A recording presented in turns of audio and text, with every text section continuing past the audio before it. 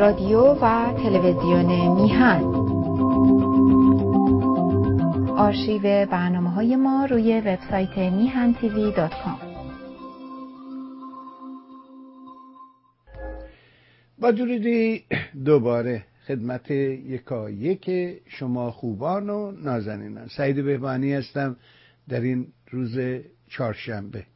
خب مطلع شدید که آقای مصداقی امروز رفت به سفر و به خاطر یک کنفرانسی که در حقیقت در سوئیس برگزار میشه برنامهشون رو دیروز اجرا کردن و ما هم از این فرصت هفته آینده هم به همین ترتیب خواهد بود. یعنی هفته آینده هم آقای مصداقی روز سه‌شنبه برنامه خواهند داشت با 1 ساعت تأخیر، یعنی ساعت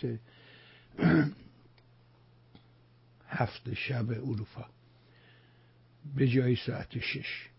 میدونی که این اروپا ساعتشون رو تغییر دادن و در آمریکا شنبه پیش رو ساعت 2 شب ساعت تغییر میکنه و برمیگرده به روال عادی و ما وارد ساعت زمستانی میشیم. اکنون با اروپا 8 ساعت اختلاف داریم و از روز یکشنبه دوباره به همون 9 ساعت همیشگی برمیگرده. ایران هم که تصمیم گرفته که دیگه ساعت رو تغییر نده و این هم یکی دیگه از نادانی های این هاست. یادی بکنیم از در این روز اول نوامبر 10 آبان ماه از دوست و همیار و همراهمون گرامی یاد آقای پیران مذهبی که تو این شرایط همیشه کمک میکرد و از 2 هفته قبل خبر میداد، اعلام میکرد که آقا ساعتها تغییر میکنه، به دوستان اطلاع بده و هر وقت که ساعت تابستان میشد ساعت زمستان میشد و همین نه تعریف میکرد.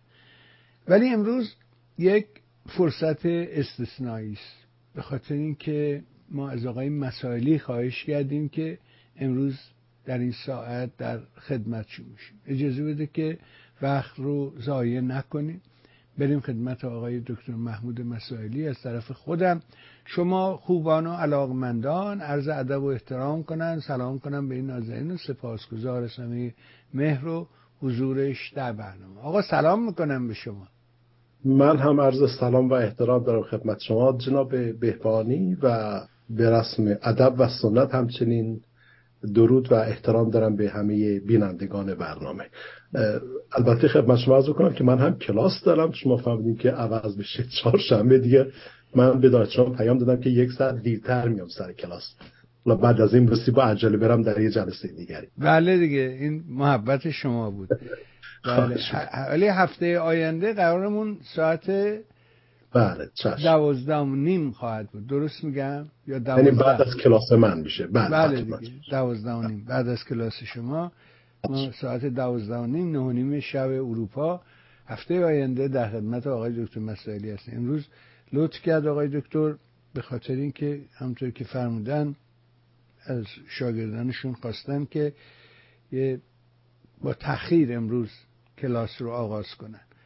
ما از همه این شاگردا و در حقیقت دانشپژوها تشکر میکنیم و سپاسگزاریم ازشون که مهر کردن و با شما همراهی کردن و این فرجه رو در حقیقت به ما دادن.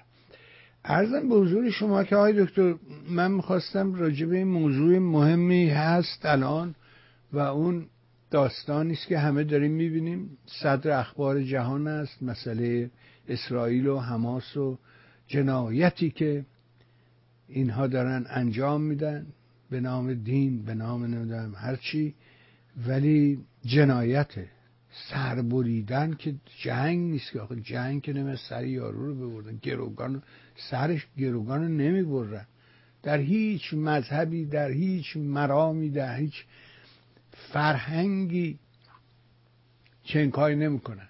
این امر زشته، امر مظلومه. اسیر رو که باهاش این کارو نمیکنه، این اسیر رو که سرشو نمیبردن که یه مش جنایتکار. و حالا داستان میخوام نگاه شما از دانش شما در حقیقت استفاده کنه و از منظر حقوق بین الملل به این مسئله بپردازیم که این دفاع مشروع کدام است و اینکه الان اینها می‌بینیم که از سپر انسانی داره حماس استفاده میکنه، یعنی در بیمارستان ها، در مناطق مسکونی، در مدارس، اینا شیوه کارشون همیشه در جنگ های گذشته هم همین شیوه رو داشتن و بعد وا مصیبت ها که شما مردم رو کشتید و مردم بیگناه رو، و این خب در حقیقت روح آدم آزار میده، مردم بیگناه کشته میشن، آزاردهنده. میخوام از منظر حقوق به این قضیه و حقوق بین الملل به این دو موضوع، دفاع مشروع و سپر انسانی، بشنویم و ببینیم که قانون چه حکم میکنه. بفرمایید. بله، خیلی متشکر هستم، ممنون. مجددا سلام و احترام به همه عزیزان. ببینید جناب بهبانی، من اتفاقا دیروز که شما فهمیدید که چهارشنبه من به جای سه شنبه بیام در خدمت عزیزان باشم، پیش خودم داشتم فکر میکردم که موضوع صحبت چقدر میتونه خطیر باشه در این ایام، چرا که همونطوری که فرمودید و عزیزان همه در جریان هستن، متاسفانه فضای رسانه‌ای، امپراتوری‌های رسانه‌ای در غیر فارسی و یک مقدار اون فضای فارسی شوربختانه افکار عمومی رو عجیب متشنج کرده به باور بنده و من احساس میکنم که این عرضی که میخوام امروز داشته باشم ممکن استش که احیانا حساسیت‌های زیادی رو برانگیزه، ولی خوب به هر حال بنابر دینی که نسبت به میهن داریم ناگزیر هستم حقایق رو از دیدگاه قوانین بین‌المللی باز بکنم. مشکل در این استش که ناگزیر هستم گاهی اوقات من از واژه‌هایی استفاده بکنم که برای بینندگان عزیز آشنا نیست و خب ممکن استش که فضا رو مقداری ملال آور بسازد. به همین دلیل چند تا پای استایل لطفاً درست کردم که اگر شما من دسترسی بدین و وقت بتونم احیانا یه بخش از اونها رو هم برای عزیزان به نمایش بگذارم که اگر مایل بودن ازش عکس بگیرن یا حالا بر شکلی بتونم به اونها مراجعه کنم. اتفاقاً وقتی که داشتم یه صحبتی می‌کردم در یک جایی با یک آقای، ایشون گفتن که شما فکر می‌کنید که خیلی بهتر از همه می‌فهمید. این خیلی ضربه بدی به من وارد کرد، خیلی بغض دوباره گلوم گرفت. گفتم نه، بحث من نیستش که بنده بهتر از همه متوجه میشه، اصلا موضوع این نیست، بلکه موضوع گفتم به ایشون که این هستش که در این حوزه‌ای که بنده کار میکنم دیگران کار نکردن و رسانه‌ها هرگز تو این حوزه وارد نشدن. مثال بزنم شاید روشن‌تر بشه در آغاز صحبت. ببینید آقای گوتیرش دبیرکل سازمان ملل متحد حالا بعد از اون جنگ و جدال‌هایی که پیش اومد، ایشون از واژه سیزفایر استفاده کرد. گفتش که ما تقاضا میکنیم که آتش بس برقرار بشه، ولی وقتی که ما به متون خود سازمان ملل متحد نگاه میکنیم یا حتی قطعنامه‌ای که صادر شد، میبینیم که از مفهوم تروس استفاده کردن. تروس با سیزفایر دو تا معنا دارن، دو تا مفهوم هستن، دو بار حقوقی متفاوت در نظام بین المللی دارن و حتی شخص دبیرکل سازمان ملل متحد که بالاترین مقام اجرایی این موضوع در جهان هست، ایشان هم حتی اشتباه میکنن که البته من به ایشون مینویسم، فکر کنم فردا یادآوری کنم که ایشون لطفاً اصلاح بکنن صورتشون. حالا عرضم این استش که موضوع خب داره این پیچیدگی‌ها هست و خب من هم نمیتوانم از اونها عبور بکنم و به هر حال مستی ادای دین داشته باشم. ببینید جلسه پیش در دو فرمایش شما عرض بکنم. جلسه پیش من عرض کردم که وقتی که ما میخوایم به رخدادهایی از این دست نگاه بکنیم، ناگزیر هستیم بحث جنگ‌های عادلانه رو به میان بکشیم. جنگ‌های عادلانه یه موضوعی هستش در روابط بین الملل، در حقوق بین الملل که بهش میگن جاست وار. اساس جنگ عادلانه این هستش که فقط تحت شرایط خاصی کشور یا کشورهایی میتونن دست به جنگ بزنن مثل این که من دسترسی ندارم جناب بهبانی. خب مهم نیستش، همینطور توضیح میدم. به موجب تئوری جنگ عادلانه ما ناگزیر هستیم که دو تا موضوع رو از همدیگه تفکیک بکنیم. اولی موضوع این هستش که تحت چه شرایطی کشور و یا کشورهایی میتوانند دست به کاربرد نیروی نظامی یا زور بزنن، یه نکته. و دومی که هنگامی که نبرد آغاز می شود یا دست به جنگ میزنن، آیا میبایستی قواعد خاصی بر عملیات جنگی ناظر باشد یا نباشد.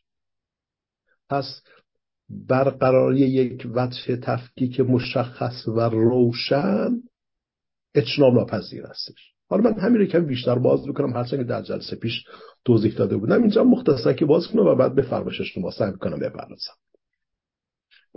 میگویند که کشورها فقط هنگامی میتوانند دست به جنگ بزنند که یک پایه حقوقی برای این کار اونها وجود داشته باشد و حتی بازیگران غیر کشوری شامل گروه‌های سیاسی، نهضت‌های رهایی بخش، مثال دارم عرض می‌کنم، اینها هم هنگامی میتوانند از کاربرد زور برای پیگیری اهدافی که دارن اثبات بکنن که حقوق بین‌الملل به اونها یک اجازه داده باشه.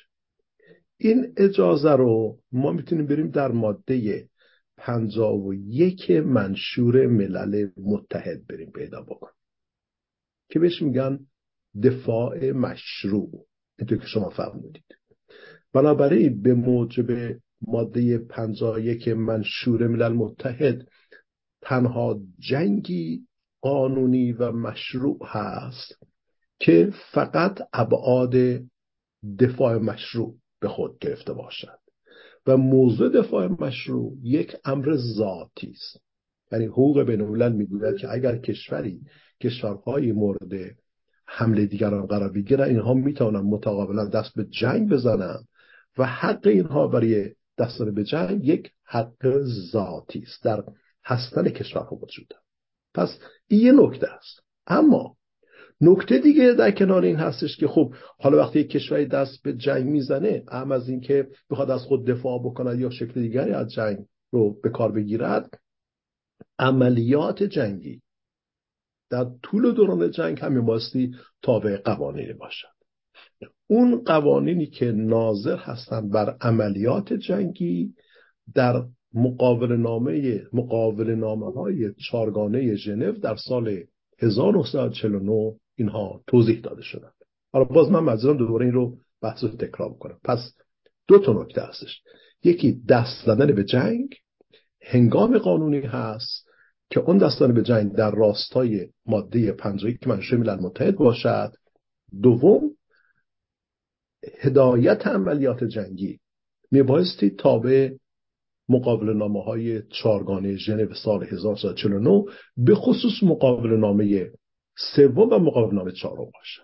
خب اگر که ما بیایم این دو تا موضوع رو همینطور با هم دیگه مقایسه کنیم و حتی در کنار هم بذاریم و لایه‌های همپوش اونها رو مورد مطالعه قرار بدیم، به خوبی میتونیم توضیح بدیم، میتونیم اثبات بکنیم، هرچند که اثبات شده و عیان و آشکار هست که به دور از هر نوع آیین و مسلک و مرام و ایدئولوژی، به دور از هر نوع یا هر شکل از احساسات، آنچه که حماس انجام داد نقض هر دو موضوعی که من خدمت شما عرض کردم. یعنی حمله حماس یا نبرد نظام حماس بر علیه کشور اسرائیل انجام داد نقض فاحش یکی از بنیادی ترین قواعد حقوق بین‌الملل هستش که بهش میگن یوس اد بلوم. دفعه پیشم عرض کردم. در این حال عملیات نظامی که حماس در اسرائیل انجام داد شامل کشتن، سربریدن، آتش زدن، دزدیدن مردم، اسارت و غیره، اینها هم نقض فاحش اون فضایی هستش که در حقوق بین‌الملل بهش میگن حقوق بشر دوستانه بین‌المللی. به عبارت دیگر آنچه که حماس انجام داد، یعنی نوع عملیات جنگی که به کار برد و همچنین خود عملیات جنگی، اینها هر دو ایجاد کننده مسئولیت جنایی بین‌المللی است. من چون تصور نمیتونم این پایپوت اسلاید رو شیر بکنم در اینجا، فقط همینطور سعی کردم باش توضیح بدم. بله پس ببینم من الان میتونم این کار انجام بدم. خیلی ممنون. بله اینا بفهمید من فقط این پایپوت رو به سرعت به دوستان نشون میدم و بعد از این خارج میشم. پس اگر ما بخوایم به اصطلاح فهم روشنی داشته باشیم درباره آنچه که حماس انجام داد، میتونیم به سادگی بگیم که آن کارهایی که گروه حماس و فلسطینی ها در قبال کشور اسرائیل یا مردم اسرائیل انجام دادن، هم به اصطلاح نقض کننده قاعده معروف حق دست دادن به جنگ هست و هم ناقض موضوع عدالت در جنگ که من در اینجا خدمت شما خواستم توضیح بدم. پس اگر ما بخوایم این مقدمه رو به همین سادگی در نظر بگیریم، می توانیم با اطمینان کامل بیان بکنیم که گروه حماس مسئولیت بین‌المللی دارد، به خاطر اینکه مهمترین قواعد بین‌المللی که در الان این اسلاید دیده میشه رو اینها اومدن نقض کردن. حالا پرسش این هستش که آیا اسرائیل حق دفاع دارد یا ندارد و اگر حق دفاع دارد این حق دفاع چیست و چگونه میتواند توضیح داده بشود. حالا اگر شما جناب بهبانی فرمایشی هست بفرمایید، وگرنه که من بتونم این رو خدمت عزیزان توضیح بدم.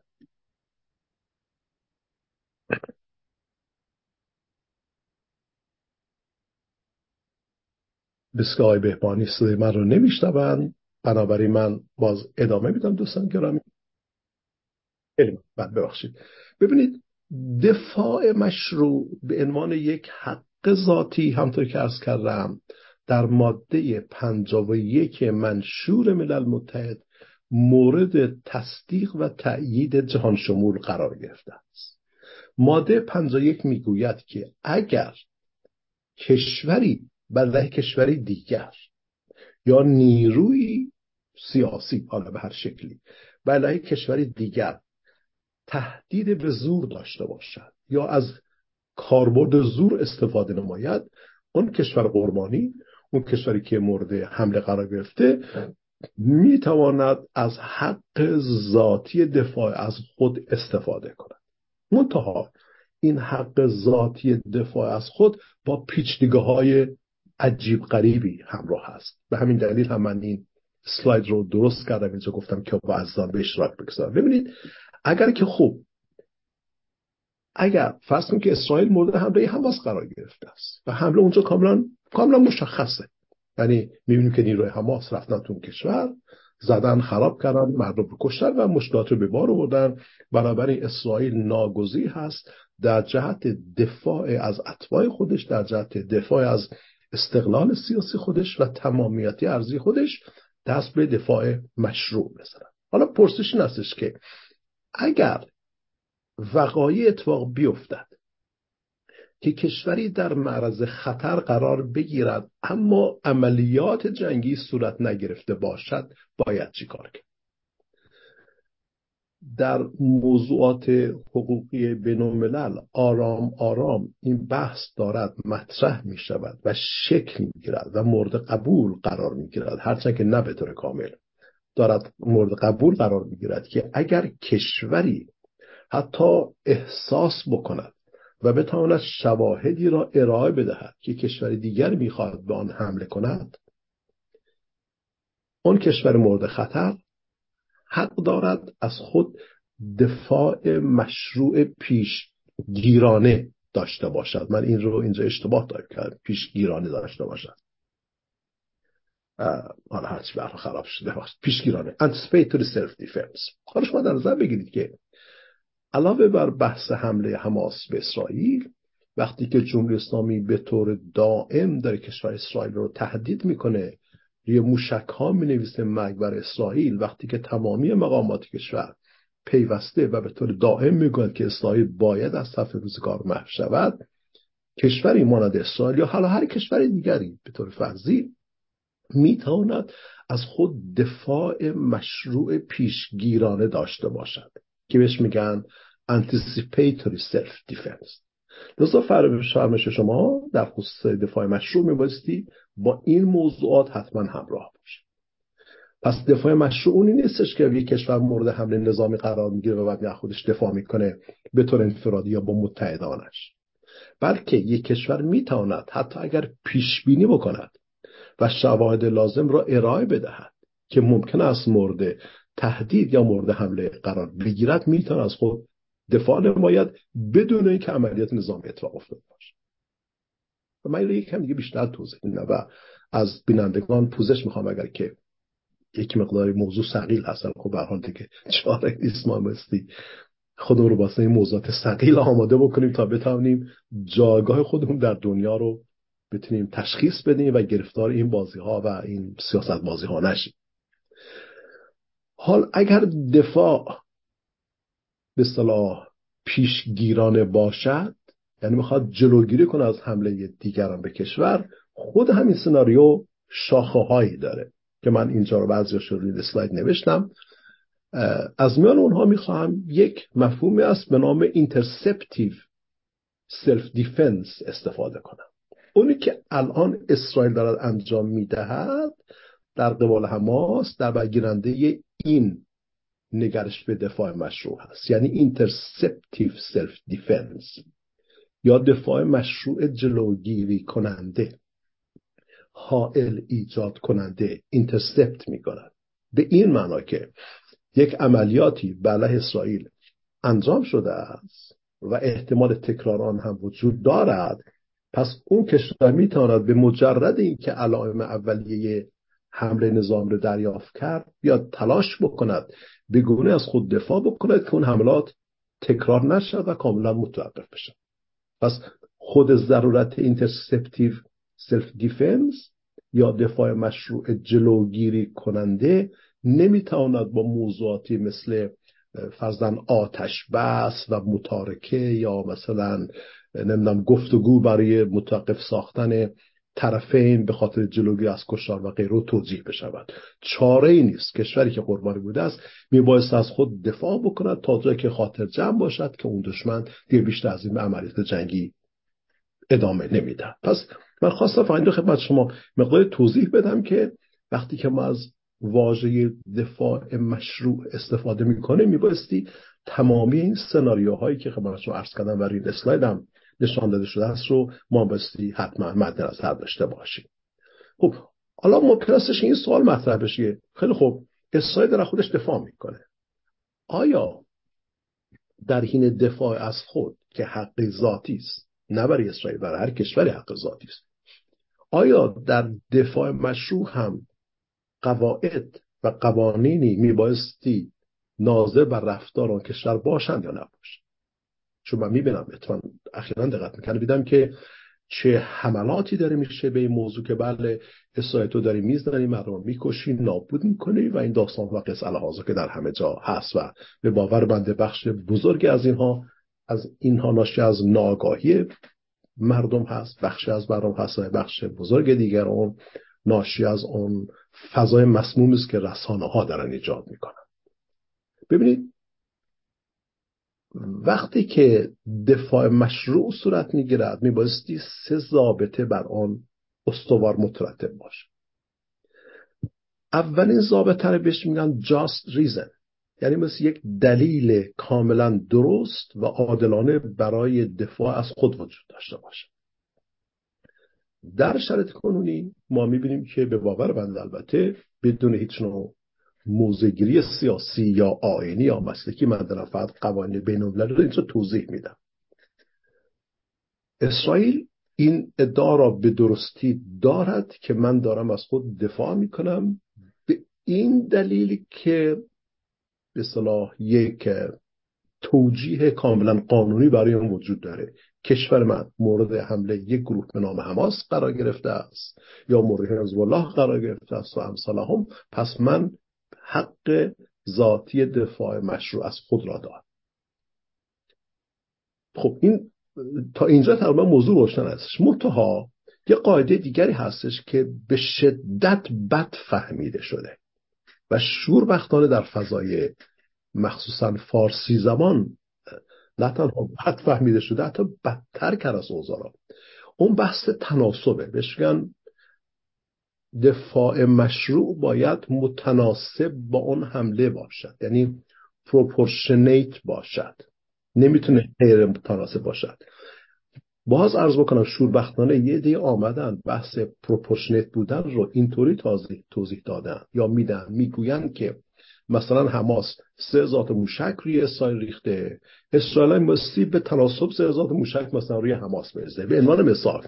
و این درک کاملا خطا و نادرستی هستش از مفهوم پروپورشنالیتی. برای که مفهوم پروپورشنالیتی یا تناسب به این معناست که شما در دفاع مشروع ذاتی خودتون میبایستی اهداف رو ترسیم بکنید و ابزارهای لازم برای رسیدن به اون هدف را حتما به کار بگیرید و اون هدف به این معنی هستش که موقعیتی که از دست رفته است بازسازی شود و اعاده شود. یعنی چی؟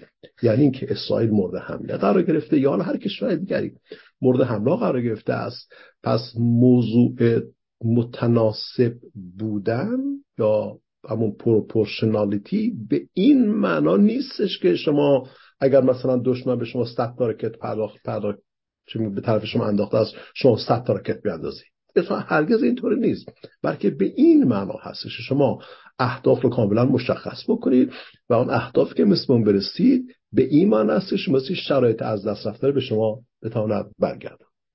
بنابراین آنچه که امروزه کشور اسرائیل دارد انجام میدهد کاملا پروپورشنیت هستش، کاملا متناسب هستش و اونهایی که فضا دارن مسموم میکنن با تحلیل های نادرست خودشون که ناآگاه هستن نسبت به قوانین بین‌المللی کاملا اشتباه هستش. این عرض من هست. دو ضابطه دیگه من عرض بکنم و بعد بیشتر از این صحبت نکنم، بعد جناب عالی وقت بفرمایید که من در خدمت شما باشم. ضابطه سوم این هستش که وقتی دفاع مشروع صورت میگیرد میبایستی اونها که دست به دفاع میزنن به این نتیجه رسیده باشن که هیچ راه حل دیگری وجود نداشته باشه و به واقع امروزه برای کشور اسرائیل راه حل دیگری وجود نداره. اصلا دیگه فرصتی برای مذاکرات دیپلماتیک و غیره نبوده است. حماس حمله کرده است، به طور وحشیانه زده است، همه قواعد را نادیده گرفته است، همه را زیر پا کرده است، مردم را کشته است و اسارت گرفته است و غیره. اسرائیل میبایستی دست به دفاع مشروع بزند به این دلیل که راه حل دیگری وجود ندارد. آخرین ضابطه رو عرض بکنم. دفاع مشروع، حالا مخصوصا این دفاع مشروع اینترسپتیو رو من در عرض میکنم که فکر کنم هنوزم روی یه دفعه دیگه برام اسلاید دفاع مشروع اینترسپتیو شاید عرض من بیشتر روشن بشه. اینجا هستش میبایستی زمان و فرصت کافی برای اندیشیدن راجع به آلترناتیو ها و بدیل های دیگر وجود نداشته باشد. حالا شما بیان این عرض بنده رو کنارم دیگه بذارید و دیگه جمع ببندید. دفاع مشروع قانونی است و حقی ذاتی است برای کشور قربانی، اما برای اینکه دفاع مشروع مطابق باشد با قوانین حقوقی بین الملل این دفاع میبایستی مبتنی بر 4 ضابطه باشد.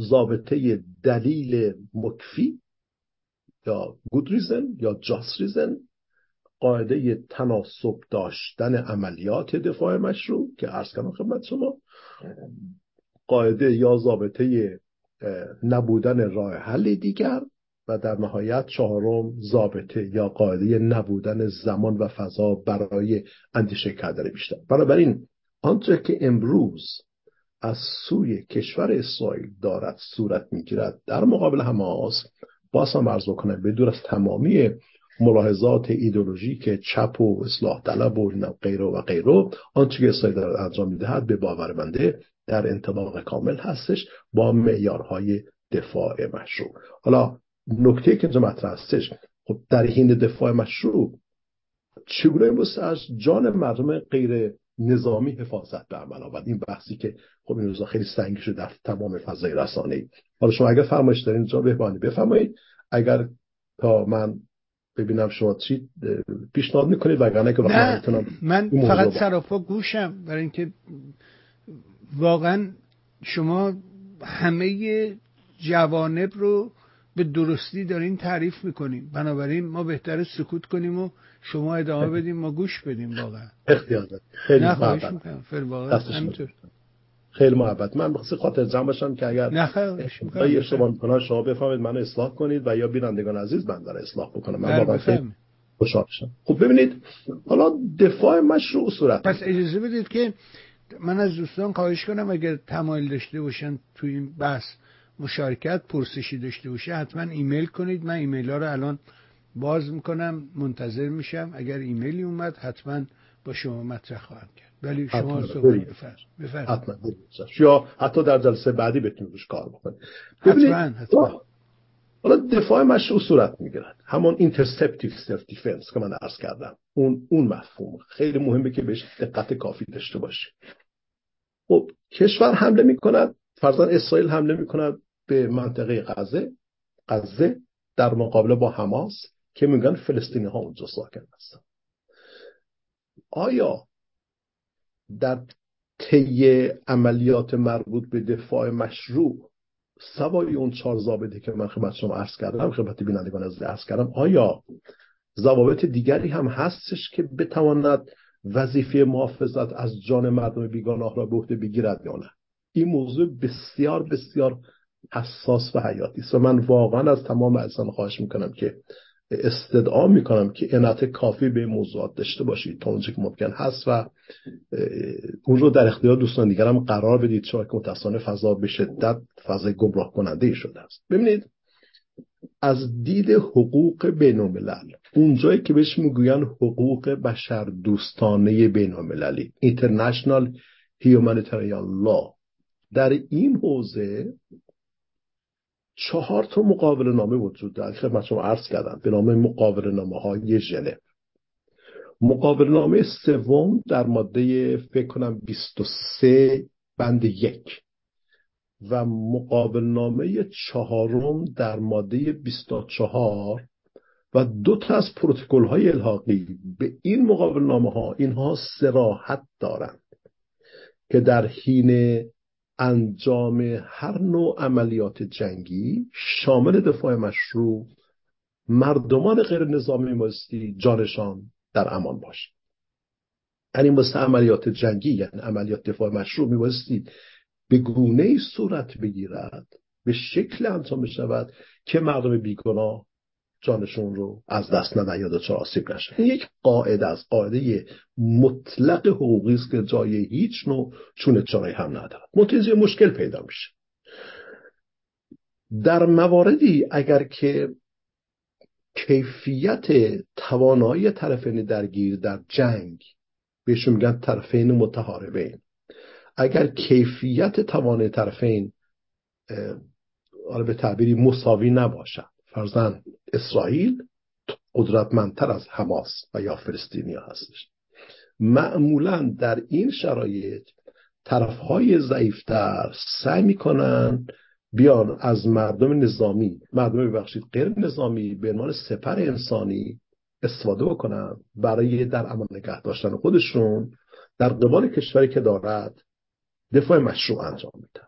و این اتفاق خیلی نکته است که خیلی مهم هست در مورد شرایط کنونی فلسطین.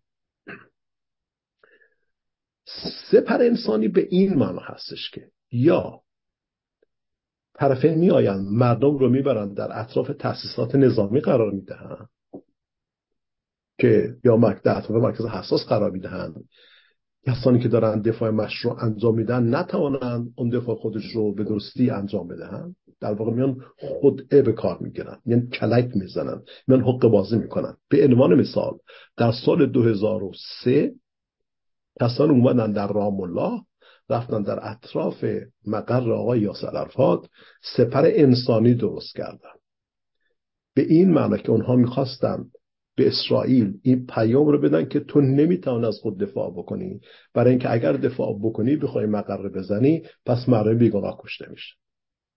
یا مثال بزنم، در جریان جنگ کوزوو در سال 1999 اومدن مردم غیر نظامی رو بردن روی پل‌های بلگراد قرار دادن که وقتی که ناتو داره اونجا رو بمبارون میکنه، اگر مردم که روی پل‌ها هستن کشته بشن، ناتو میخواد تأسیسات رو ببره برای کشته بشن، اینها بیان پیران عثمان درست کنند، اصطلاح معروف که بله پس ناتو داره مرتکب عملیات خلاف قانون میشه، لافول نیست عملیاتش، چرا که مردم بیگناه دارن کشته میشن. یا حتی صدام حسین در خاطرم هستش که اگر درست بتونم تو ذهنم وارد صدام حسین در جریان اشغال کویت هم همین کار انجام.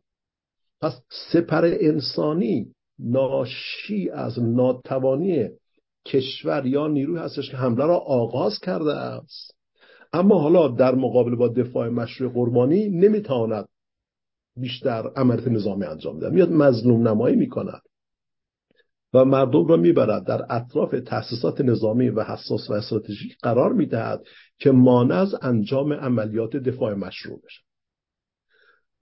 شق دوم یا حالت دوم سپر انسانی هستش که میان میبرن تأسیسات نظامی، فرماندهی و تصمیم گیری یا میرن در نزد مردمان غیر نظامی قرار میدن. فرضاً میرن در زیر بیمارستان های غزه میان مقر فرماندهی ایجاد میکنن یا میرن در اونجا تأسیسات نظامیشون انبار میکنن. پس ببینید دو حالت داره سپر انسانی، دو تا وجه داره، یا مردم رو میبرن در اطراف تأسیسات نظامی یا تأسیسات نظامی در میان مردم قرار میدن تا اینکه اون کشوری که داره از خود دفاع میکند نتواند به درستی موضوع دفاع از خود رو انجام بده.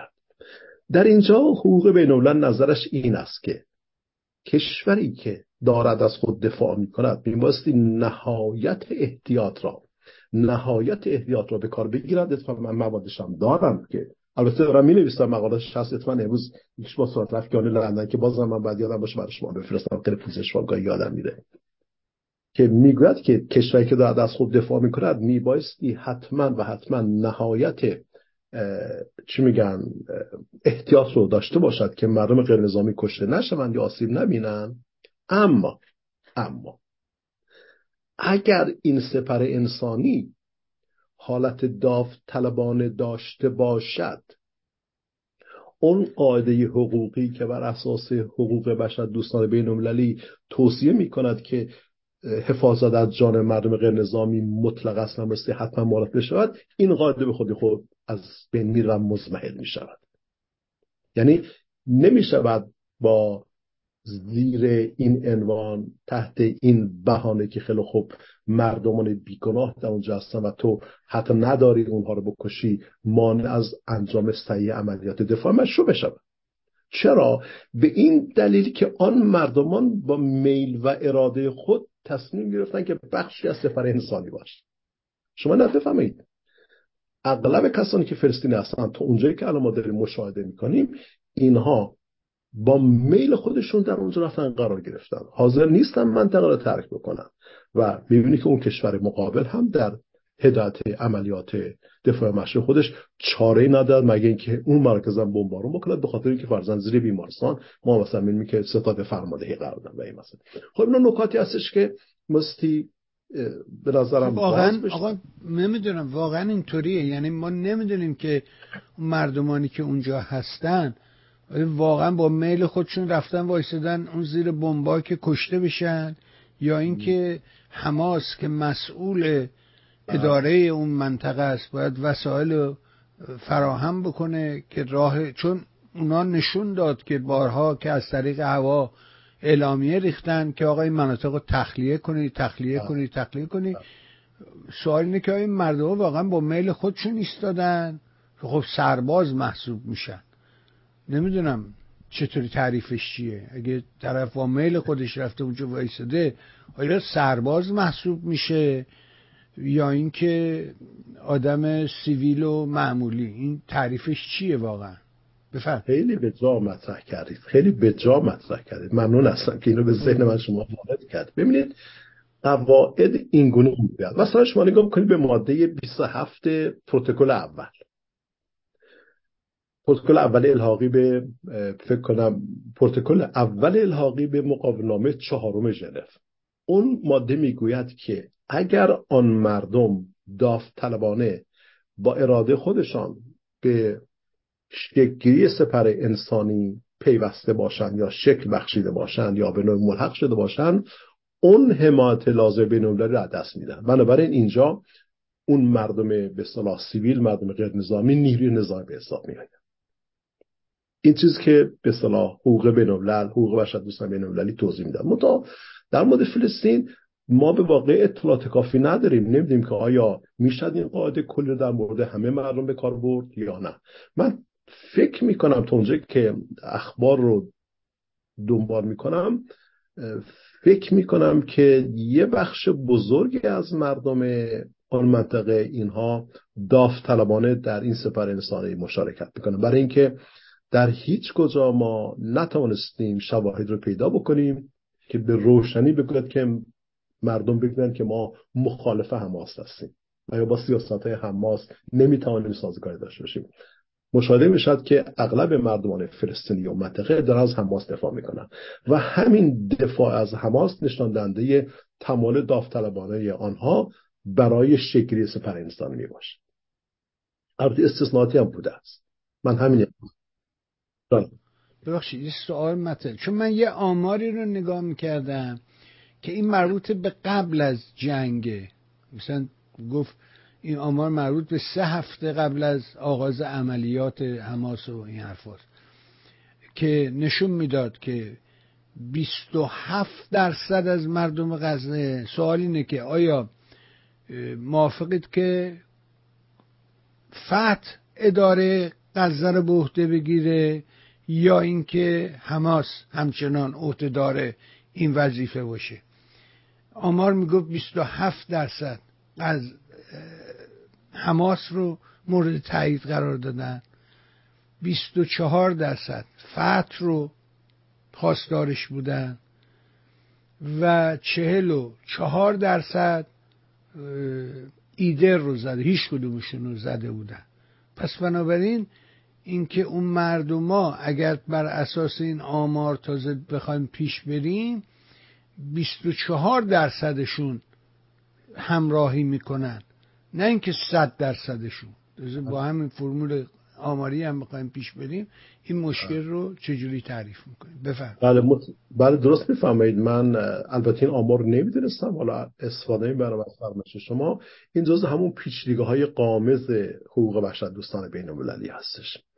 ببینید باز عرض بکنم که اون پروتکل ها میگوید، یعنی اون مقاومتنامه ها میگویند که کشوری که از خود دفاع میکنند بایستی نهایت احتیاط رو به کار ببرد تا از جان مردم بیگناه حفاظت به عمل آید. اما به اصطلاح میگن خط کشی نیستش که بگن خیلی خوب چه نوع عملیاتی مثل انجام بشود، یعنی واقعا باید چیکار کرد که جان اون مردم به خطر نیفته. حالا صرف نظر از این که 27% این رو میگویند، 24% اون رو میگویند و غیره، این شرایط کنونی اینطوری نشان میدهد که بخشی از سپر انسانی در واقع داوطلبانه صورت گرفته است. خب حالا پرسش خود بنده فقط جناب عالی دیگر دوستان عزیزی نستش، خود بنده حتما تحقیق کنم در جلسه بعدی حتما میخوام مشمول توضیح میدادم حدی که از خطا به اصطلاح جلوگیری بشه یا کمتر خطا باشد. قواعد منم بر این مشخص نمی‌کنه که اگر درصد خاصی فرضاً از سپر انسانی مردم داوطلبان هستن میبایستی آنطور بشد یا آنطور نشود. حکم کلی این استش که اگر این مردم در اون مرکز نظامی رفتن فرضاً قرار گرفتن یا داوطلبان یا به اجبار، اگر که داوطلبانه اونجا قرار گرفتن، کشوری که در از خود دفاع مشروع انجام میدهد میتواند اونها رو به اصطلاح خلعیت بکند از مسئولیت حقوقی که دارند، آنها به زن نابود بکند. این که قاعده کلی هستش. با این وصف حقوق بین الملل باز اینجا تأکید میکند که اگر مردم تحت فشار ارعاب و زور به منطقه یا چی میگن به سپر انسانی پیوسته باشند، این برنامه‌ریزان هستند که به عنوان جنایتکار بین المللی بایستی مورد محاکمه قرار بگیرند. این حکم کلی که بنده میفهمم تا الان این است، اما شما بسیار به جا مطرح کردید، به ذهن منم این رو وارد کردید. خیلی ممنون هستم که پس من یک مطالعه بیشتری هم در این مورد خاص داشته باشم و خدمت شما بتونم عرض بکنم. با این حال یک نکته دیگه به ذهنم رسید همین با توجه به فرمایش شما که شاید بتونه موضوع رو کمی بیشتر باز بکنه. ببینید سپر انسانی به این معنا هستش یا آن برآیندی که از مفهوم سپر انسانی بیرون می آید دارای 2 بعد است. یک بعد سابجکتیو هست یا ذهنی یا انگاشتی، یک بعد ابجکتیو یا عین. بعد سابجکتیو یا ذهنی به این معنی هستش که کسانی که سپر انسانی را شکل می بخشند نه تنها از قاعده حسن نیت که مشمول بند 2 از ماده 2 منشور ملل متحد هستش سوء استفاده میکنن، بلکه خود اونها هم حسن نیت ندارن. یعنی عملیات که دارن انجام میدن، برنامه‌ریزی‌هایی که دارن انجام میدن، اینها همواره با خدعه، با نیرنگ، با حق بازی همراه هستش. پرفیدی درست میگم؟ من احتمالاً میگم پرفیدی فکر میکنم دیگه. یعنی اینها میان هر آنچه که به زیر عنوان حسن نیت و خلوص قلبی هستش رو زیر پا میگذارن تا بتونه فقط اهداف خودش رو تامین کنن. در واقع این نوع نگرش ماکیاولی مانند رو دنبال میکنن. خب همین که بخشی از جمعیت به سپر انسانی پیوسته باشند، به این دلیل که قاعده حسن نیت زیر پا گذاشته میشود، باز دفاع مشروع میتونه ادامه پیدا بکنه و در اینجاست که مردم متاسفانه جانش رو از دست میدن. عنصر عینی همراه با این بحث نستش که خیلی خوب ما نگاه میکنیم این وقتی که سپر انسانی شکل میگیره و درست میشه، در واقع این مردمان هستن، این بیگناهان هستن که خواه ناخواه ممکن است از طریق نمیدونم ناآگاهی، از طریق یا به واسطه مثلا پاره از تعصباتی که دارن، مثل حمایت‌های نادرست از نهضت اسلامی، به اصطلاح اسلامی حماس و غیره، اینها اونجا حضور پیدا کردن و اینها دارن جانشون از دست میدن. پس همین که خدعه به کار می‌رود، یعنی نیرنگ به کار گرفته می‌شود و قاعده حسن نیت را به طور کلی از نظر دور نگه می‌دارن تا به اهداف خودشون دسترسی پیدا بکنن، این دست پژوهشگران و علمای حقوق بین‌الملل رو باز می‌ذاره تا بگویند که سپر انسانی نمی‌تواند مانعی در جهت انجام دفاع مشروع باشد. این رو من به ذهن اصلی گفتم خدمت شما عرض کنم. بسیار ممنونم. البته تو ذهنم عرضم به حضور شما که خانم دقیقیان برای من الان نوشتن که یه لینک هم از همین سایت کوچه در حقیقت ضمیمه کردن و اجازه بدید که من اینو باز کنم اینجا تا بتونم دقیق از رو خود مطلب برای شما بخوانم.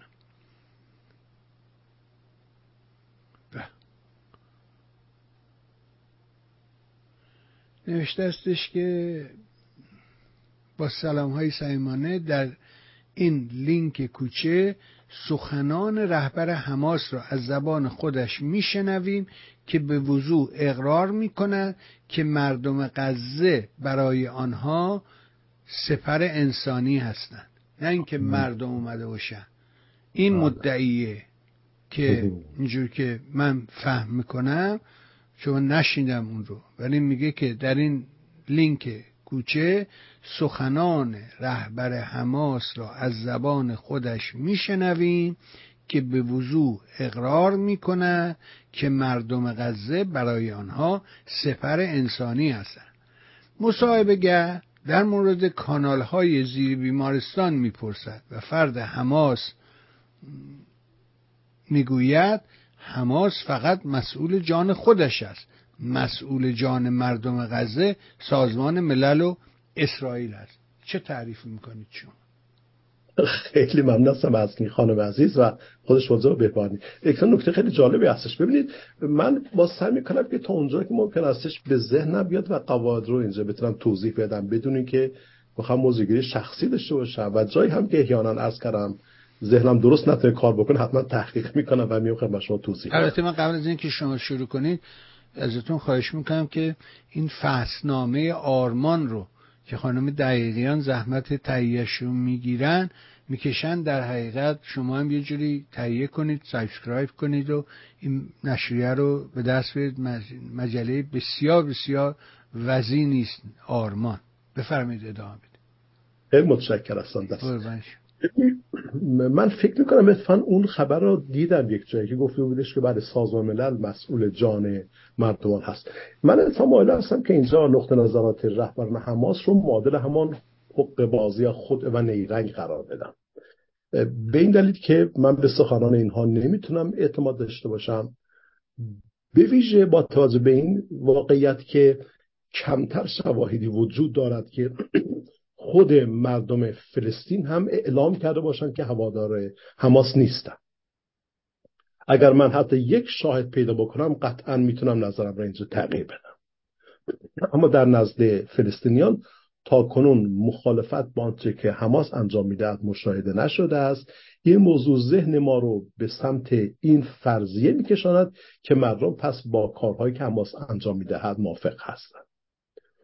یه مثال شاید موضوع روشن‌تر بکنه. من امروز صبح یک پیام‌هایی رو از طرف آقای دکتر خلیفه در لبنان در بیروت دریافت کردم، ایشون برای من فرستاده بودن که یک بخش قابل توجهی از دانشوران بیروت، منطقه جنوب بیروت که دست بر قضا همشون یا عمدشون هم شیعه مذهب هستن و از مخالفان سرسخت حزب الله و ملاهای ایران هستند، در چند نشستی که داشتن که لینکاش برام اومد، اینها همه تلاش کردن بگن که ما هوادار حماس نه، اشتباه گفتم، حزب الله نیستیم و تحت هیچ شرایطی نمیتوانیم اجازه بدهیم که لبنان بازیچه دست حزب الله باشد و توسط ایران به جنگ کشیده بشود.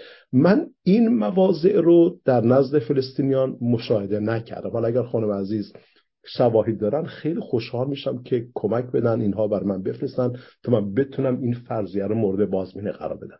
و این نکته هست، چون بر اساس فرضیه مردم بخشی از سپر انسانی را فرم میبخشند یا رهبران حماس دارن به این موضوع دامن میزنن، دفاع مشروع اینجا نمیتونه تغییر بشه، باید ادامه بده بر اساس همون قاعده پرپرسونالیتی که من به این شکل اینجا خدمت شما توضیح دادم. این ارزمند هستش. اما رهبران حماس که احتمالاً اینطور که شما میفرمایید این بحث رو مطرح کردن که بله مردم ما مسئول جان اونها نیستیم، ما مسئول جان حماس هستیم و غیره، این رهبران حماس که این بحث رو مطرح میکنن بی تردید اونها به اصطلاح چی میگن نوعی مسئولیت بین‌المللی براتشون به اصطلاح محول میشه و اینها بی تردید به عنوان جنایتکار مثل مورد محاکمه قرار بگیرن در آینده. این چیزیست که من میتونم در این مرحله خدمت شما عرض بکنم. یه نکته دیگه رسید به ذهنم رسید، حالا چون خانم عزیزم اینو فرمودن و من خدمت شما اینجا عرض بکنم. یه تئوری هستش بهش میگن the needle prick theory که میتونیم بهش بگیم تئوری سیخونک زدن، اصطلاح سیخونک زدن.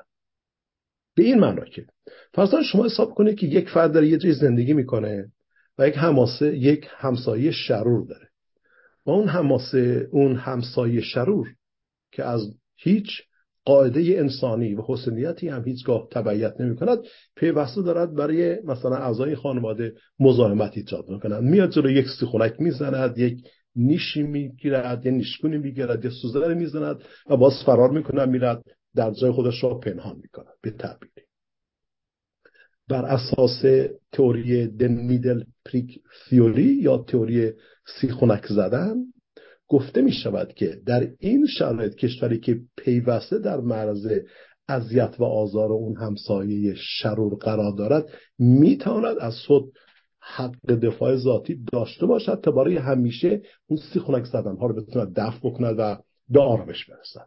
اتفاقاً این نکته که خدمتتون عرض کردم در ارتباط با این تئوری یک پشتوانه‌های خیلی خوبی هم داره. مثلا اگر شما نگاه بکنید به قطعنامه‌ای که در سال 1976 74 5 نمیدونم فکر کنم 74 مجموعه سازمان ملل متحد انتشار داد، مراجعه بفرمایید. قطعنامه در خصوص تعریف تجاوز است. اون قطعنامه تعریف تجاوز در بندهای از اون که الان در ذهن من نیست میگوید که اگر فرضاً گروه‌های مسلحی، گروه‌های خرابکاری، گروه‌های تروریستی به هر شکلی از سوی کشور یا کشورهای بسیج بشوند و در مقابل کشور دیگری موجبات اذیت و آزار قرار بگیرن، اون کشوری که مورد اذیت و آزار قرار گرفته است میتواند از حقوق ذاتی دفاع مشروع برخوردار باشد. لذا اینجا یه بحث مطرح هست دوباره که خب ما فرض کنیم که یه بخش از فلسطینی‌ها داوطلبانه در سپر انسانی رفتن قرار گرفتن، بخش دیگرشون فرضاً قرار نگرفتن. اونهایی که دفاع مشروع را توجیه میکنن و مایل هستن بر اون حساب ورزن میگوین که میشود بر اساس فرضیه یا قاعده نیدل پریک می شود دفاع مشروع ادامه داد تا زمانی که این همسایه شرور به طور کامل از جلوی راه برداشته بشه و منطقه بتونه به حالت صلح و آرامش برسه. هم حتی تو ذهنم داره اینها میاد و شما کمک میکنید که من هم بتونم یادم بیاد. برای عزیزم خیلی از شما ممنون. البته من بحثم برسونم که خانم دقیقیان این لینک سایت کوچه رو در حقیقت برای ما فرستاده بودن و اشارهشون در حقیقت به همون سایت بود، نه مطلب دیگری. من تشکر کنم از ایشون و شما هم که خوندید مطلب رو. بعد عرض بکنم که معمولا مثل سایت کوچه و امثال اینها تحلیل سیاسی میکنن، تحلیل خبری ارائه میدن و در اختیار مردم قرار میدن و چون تحلیل های خبر سیاسی آسانتر هست، مردم رو بیشتر میتونه راحت میتونه جذاب بکنه. زرد دیگه جزء خبر زرد، پایه های حقوقیش رو نمیشه روش اعتماد کرد. تمام عرض بنده این هست. همینطوره. اصلا دیروز یه دوستی با من صحبت، حال خوب شما اینجا هستین این رو من میپرسم از شما، یه دوستی از من میپرسید و رفیق خوبم بیژن در سوئد از من پرسید در مورد همین سایت کوچه و نظرات آقای مصداقی و من گفتم که من آقای مصداقی رو نظرشو قبول میکنم به این دلیل که هر رسانه‌ای که در تاریکی باشه، معلوم نباشه این صدا از کجاست، نمیشه 100% بهش اعتماد کرد. از منظر حقوقی این ادله درسته یا غلطه به نظر شما؟ وقتی که صاحب صدا معلوم نباشد چجوری میشه استناد کرد به این؟ من با فرمایش جناب عالی و فرمایش مصداقی گرامی هر دو موافق هستم. اتفاقا این نکته درستی است. شما بدونید شما کی هستید، کجا هستید، اما حتی میتوانیم از این فراتر برویم. بگوییم که اصلا صرف نظر از این که این سایت یا سایت دیگر کی هستن و از کجا می آید و غیره، ما دقت نماییم به استدلال‌های حقوقی یا قانونی که در زیرپایه‌های بحث اونها قرار می‌گیرد. در سایت کوچه و در بسیار دیگر از سایت‌ها و رسانه‌ها بنده هرگز نمی‌بینم که یک تحلیلگر بگوید به استناد این ماده، به استناد این بند از این مقامات بین‌المللی این کار درست است یا این کار نادرست است. این نکته خیلی مهمی هستش که خب این سعادت ماست که شما اینجا هستید و اینا رو برای ما تعریف میکنید. این یه شانسی است که ما آوردیم. ولی ولی در مجموع همطور که شما گفتید دو تا موضوع مهم، یکی خبره که بر پایه واقعه داری شما موضوع رو مطرح میکنی، یه وقتی تحلیل خبره اون دیگه میشه هر کسی نظر خودشو بگه من این رو زرد نمیرم، یه قدری قرمز توش هست پس بنابراین نارنجی بیشتر شبیه، اون دیگری بگه نه چون سبز بهش زدن پس بنابراین من توش آبی رو میبینم. اینه که اون بحث تحلیلی یه موضوع، بحث خبر یه موضوع، بحث حقوقی یک موضوع دیگر. بذارید دور نشیم از همین موضوع دفاع مشروع. بنابراین اون چیزی که نتیجه میگیریم از فرمایش شما آن استش که این اعتراضات که الان داره میشه احساسات مردم رو به غلیان میارن، نمیدونم کودکان رو، من با هر شکل و شیوهی از استفاده از کودکان مخالفم. یعنی هر زمانی که بچه رو پاشو بکشی وسط و یه بچه رو بیاری بگی آقا این بچه اینطوری میگه اونطوری میگه، من میگم که شما آینده این بچه رو نابود کردید، این بچه رو نابودش کردید دیگه، همین به همین سادگی. ولی این مثلا من دیروز اینجا حتما شما هم دیدید در خبرها بود وقتی داشتید FBI گزارش میداد و اینا، یه خانومی آتب پرید وسط و گفت آقا بچه ها در غزه کشته میشوند فلان. این باز هم همین مربوط به دفاع مشروع و سپر انسانی فکر میکنم. این چه تعریفی داره؟ یعنی چه پاسخی میشه به این آدم هایی که اینجوری قلیان زده میپرن حرف میزنن چه پاسخی میشه بهشون داد؟ یعنی مجموعه فرمایش شما امروز بخوایم جمع بندی کنیم خلاصه چه باید کرد؟ من فهمم به این صورت، همیشه عرض میکنم که فهم بنده به این صورته و همیشه تقاضا میکنم که اگر اشتباه میکنم من رو از اشتباه خارج بسازم. دوستان گرامی، در خوشبینانه ترین شکل ممکن کسانی که این حرف رو میزنن ناآگاه هستن و نمیدانن، حتی حاضر نیستن که پیرامون بحثی که انجام میدهند و از قبل برنامه‌ریزی کردن برن اون مواد قانونی لازم را مطالعه کنن و به همراه اون مواد قانونی لازم سعی کنن دست به تفاسیر گسترده بزنن.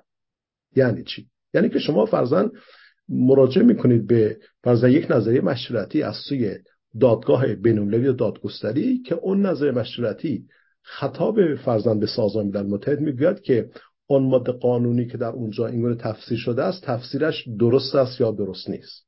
پس کسانی که این حرف رو میزنن میگن بله بچه‌ها کشته میشن، مردم بیگناه کشته میشن.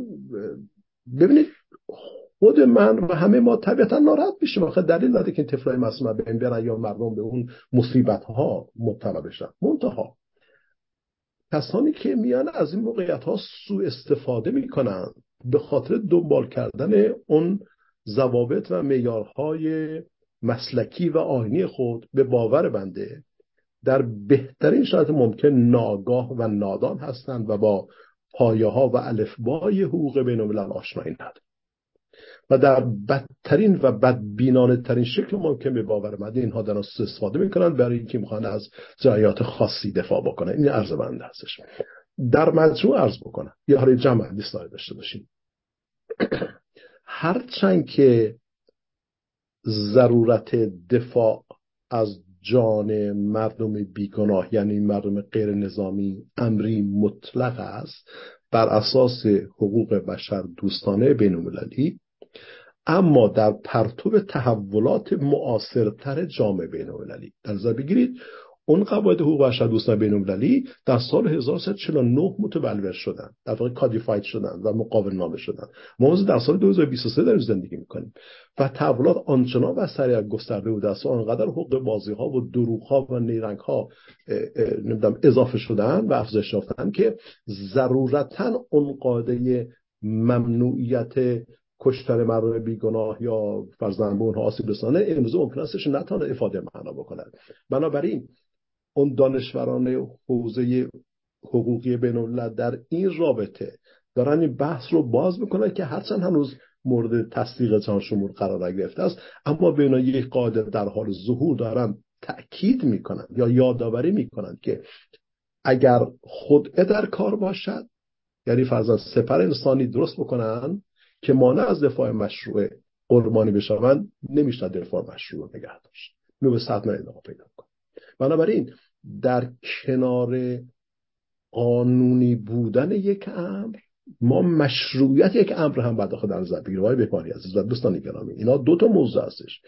موقعی هستش ممکنه یک عملیاتی قانونی نباشد اما مشروع باشد. شما حساب بکنید، یه مثال، کشور ویتنام اومد حمله کرد به کامبوج در مقابل رژیم پل پات.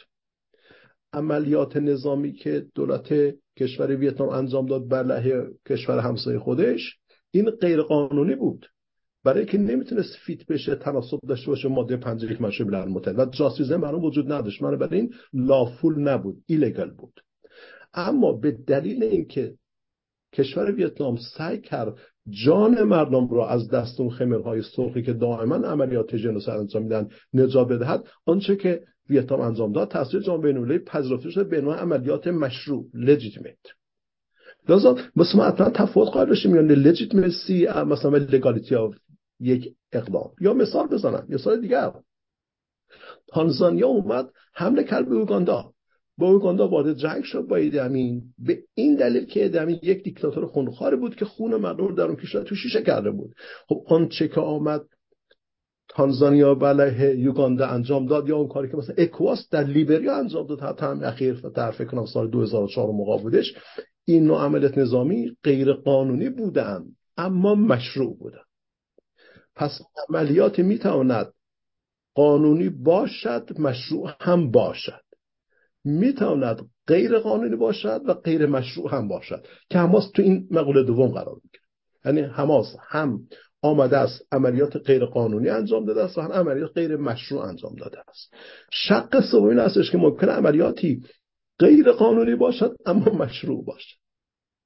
یعنی ممکن است که ضابطه های بین‌المللی که کهنه هستن و کلاسیک هستن، سنتی تر هستن، نتوانند توضیح روشنی به اون در قبال ارائه بدهند، اما چون اهداف رهایی بخش در اون عملیات وجود داره رو بهش میگن لجیتیمیت هستش. این هم نکاتی بودش که گفتم خدمت. نمیخوام زیاد وقتتون رو بگیرم، میدونم که باید برید سر کلاس خودتون، ولی الان میبینم که تو مثلا خبر اومده که خانم نرگس محمدی و تیتر هم زده براش، تا دیروز این تیترها رو نمیزدن، حالا تیتر زده که برنده جایزه صلح نوبل خواهان آتشبس فوری در غزه شد. اینا رو چجوری میشه تعریف کرد از منظر حقوقی؟ بازم عرض بنده به عنوان فرضیه خواهش میکنم که عزیزان بهش نه اینکه قطعا و اثبات فرضیه است. ببینید اتفاقا همین رو من در آغاز داشتم. واژه آتش بس چند شکل داره. اولین درجهش بهش میگن تروس. تروس یعنی چی؟ یعنی که عملیاتی متوقف میشه، عملیات جنگی بنابر اهداف انسان دوستانه. به عنوان مثال همون قطعنامه که تصویب سازمان ملل توسط مجلس جمهوری اخیراً منتشر شد و عرب‌ها پشت بودن، خیلی جالبه که شما برید بخونید. حالا شاید من در جلسه بیام اینا رو بازش بکنم. عرب‌ها تا این اومدن اون قطعنامه رو درست کردن، کانادایی سعی کردن که اون رو اصلاح بکنن، نتونستن، شکستن و غیره. اون قطعنامه از تروس استفاده میکنه، هیومانیتریان تروس. یعنی میگه که شما بیاین فعلا یه هفته، 2 هفته، 3 هفته دست نگه دارین تا این مردم بتونن از اون منطقه جنگی خارج بشن و قصه الهازا. پس اینو بهش آتش بس. اما این آتش بس با سیسفایر فرق میکنه، برای اینکه تروس چطور میشه؟ TURCE تروس آتش بسی هستش که بنابر اهداف انسان دوستانه بدون هیچ نوع توافقی، بنابر ضرورت ها necessity صورت میگیرد که بشه دامن خسارت ها و آسیب ها رو به حداقل کاهش داد که بتونه اون معیارهایی که مقاومت‌نامه های ژنو میگویند مثل رعایت بشن، دقت کافی انجام بشن، اینها رعایت بشود. اگر که آتش بس به معنای سیسفایر باشد، اون به این معنی است در یک مرتبه بالاتری طرفینی که درگیر هستن در نبرد توافق میکنن که فعلا بیان به صلاح متارکه بکنن. نه موقت، ولی این موقت قانونی و توافقی است. اون تروس توافقی نیست، بنابر ملاحظات انسان دوستانه فرضاً طرف میگه خیلی خوب پس من قبول دارم، من می‌خواستم دیروز حمله کنم، حالا یه هفته به عقب میاندازم، 2 هفته به عقب میاندازم که مردم کمتر آسیب ببینن. میگن تروس بهش میگن آتش بس. اما یه موقع هستش که همون آتش بس میشه سیسفای، یعنی طرفین با هم دیگه توافق میکنن که ما پس با هم دیگه جنگ نمی‌کنیم، با هم دیگه گفتگو می‌کنیم و تکلیف روشن بشه که در نهایت منجر بشه به آرمیستس. درسته؟ که منجر میشه به معاهده صلح. خب کسانی که میان این مفاهیم آتش بس رو دائما استفاده میکنن به این ریز کارهای حقوقی دقت ندارن و چون مردم هم آشنایی ندارن وقت باعث میشه که کسانی که میان میگن که خیلی خوب بیان آتش بس برقرار بکنیم، مردم تحت تاثیر گفته‌های اینها قرار میگیره. اینجاست من واقعا همیشه تاکید میکنم و تقاضا این هستش که از آنی که این مفاهیم رو کار میبرن، مخصوصا از کسانی که چهره‌های مطرح شدن، همینطور تو هوای مطلبی رو پرت نکنن، دقت کافی داشته باشن که اون فرمایش که دارن ارائه میکنن از چه بنیانهای صحیح برخوردار هستش. من باورم برای این فرمایش که الان شما داشتین از طرف گفتین خانم نرگس محمدی، ایشان اشتباه کردن تروس رو با سیسفایر و اشتباه بود که شخص در کل سازمان ملل متحد انجام داد. به این دلیل که اونا بعد اعتراض کردن. خب من وقت شما رو نگیرم، دلم میخواست که بیشتر در خدمتتون باشم ولی میدونم که بالاخره یه دانشجو منتظر شما هستن، بنابراین ما همینجا متوقف میکنیم و هفته آینده روز چهارشنبه استثناءً، بازم به خاطر این که گفتیم آقای مصداقی باید برای عمل جراحی به بیمارستان برود برنامهش رو متوقف کرده. ما ازش خواهش کردیم که روز قبل بیمارستان سه شنبه در خدمتش باشیم. از شما خواهش میکنیم که شما این فرجه رو به ما بدید که به جای سه شنبه چهارشنبه استثناءً هفته آینده در خدمتتون باشه. بازم از شما ممنون. سپاس و صد سپاس از همه مهر و حضور در برنامه. مثل همیشه برای خودت، عزیزانت، خانواده محترم و گرانقدر، همسر بزرگوار که باعث این ارتباط شد، آرزوی بهترین دارم تا فرصت دیگر و گفتگو دیگر. ممنون از شما جناب دکتر. منم سپاسگزار شما هستم و همه بینندگان. فقط عرض بکنم که اگر مطالبی واقعا به نظرشون هست حتی زودتر بفرمایند، وقت من فرصت داشته باشم که به جای اینکه از اونی که تو ذهنم هست استفاده کنم، حداقل تحقیقی هم انجام بدم، بتونم روشن کنم. حتما خوشحال میشم. ممنون شما هستم. متشکرم. دوستان مهر کنید، توجه کنید. خواهش میکنم ازتون که اینا مهمه، یعنی برای آینده ما مهمه، برای فردای ما مهمه. ما دیروز رو که از دست دادیم، امروز هم که باید تقلا کنی برای فردا. بنابراین فردا رو دریابید، با از امروزمون استفاده کنیم برای بهتر شدن فردا. همه داستان سر اینه. بنابراین خواهش میکنم ازتون، چقدر بحث خوب و دقیق و درستی بود وقتی که گفتن که فرق است بین تروس و سیسفایر، چه تفاوتایی داره، و اگر یه آدمی مثل خانم نرگس محمدی میگه این دوتا رو باید اول فرقشو بدونه بعد اعلام کنه. و اینه که با احساسات نباید با قضایا برخورد کرد، بلکه با منطق. قانون برای رفاه ماست، برای بهتر شدن وضع زندگی من و توه. بنابراین لطف کنید پرسشاتون رو مطرح کنید. و حتی برنامه دیروز که داشتیم با آقای دکتر سرگلزایی، ایشون هم کار بزرگی رو داره انجام میده، منتظر ببینه که آیا چه بازتابی در حقیقت برنامهش داشته. خواهش میکنم که کامنت بذارید برایش، این دوستان پرسشاتون رو مطرح کنید. ما رو هم از حمایت مالی محروم نکن. بازم از شما ممنون. برای شما خوبان و نازنینان مثل همیشه آرزو میکنم روز و روزگار اونجوری که دلتون میخواد براتون باشه. با تشکر.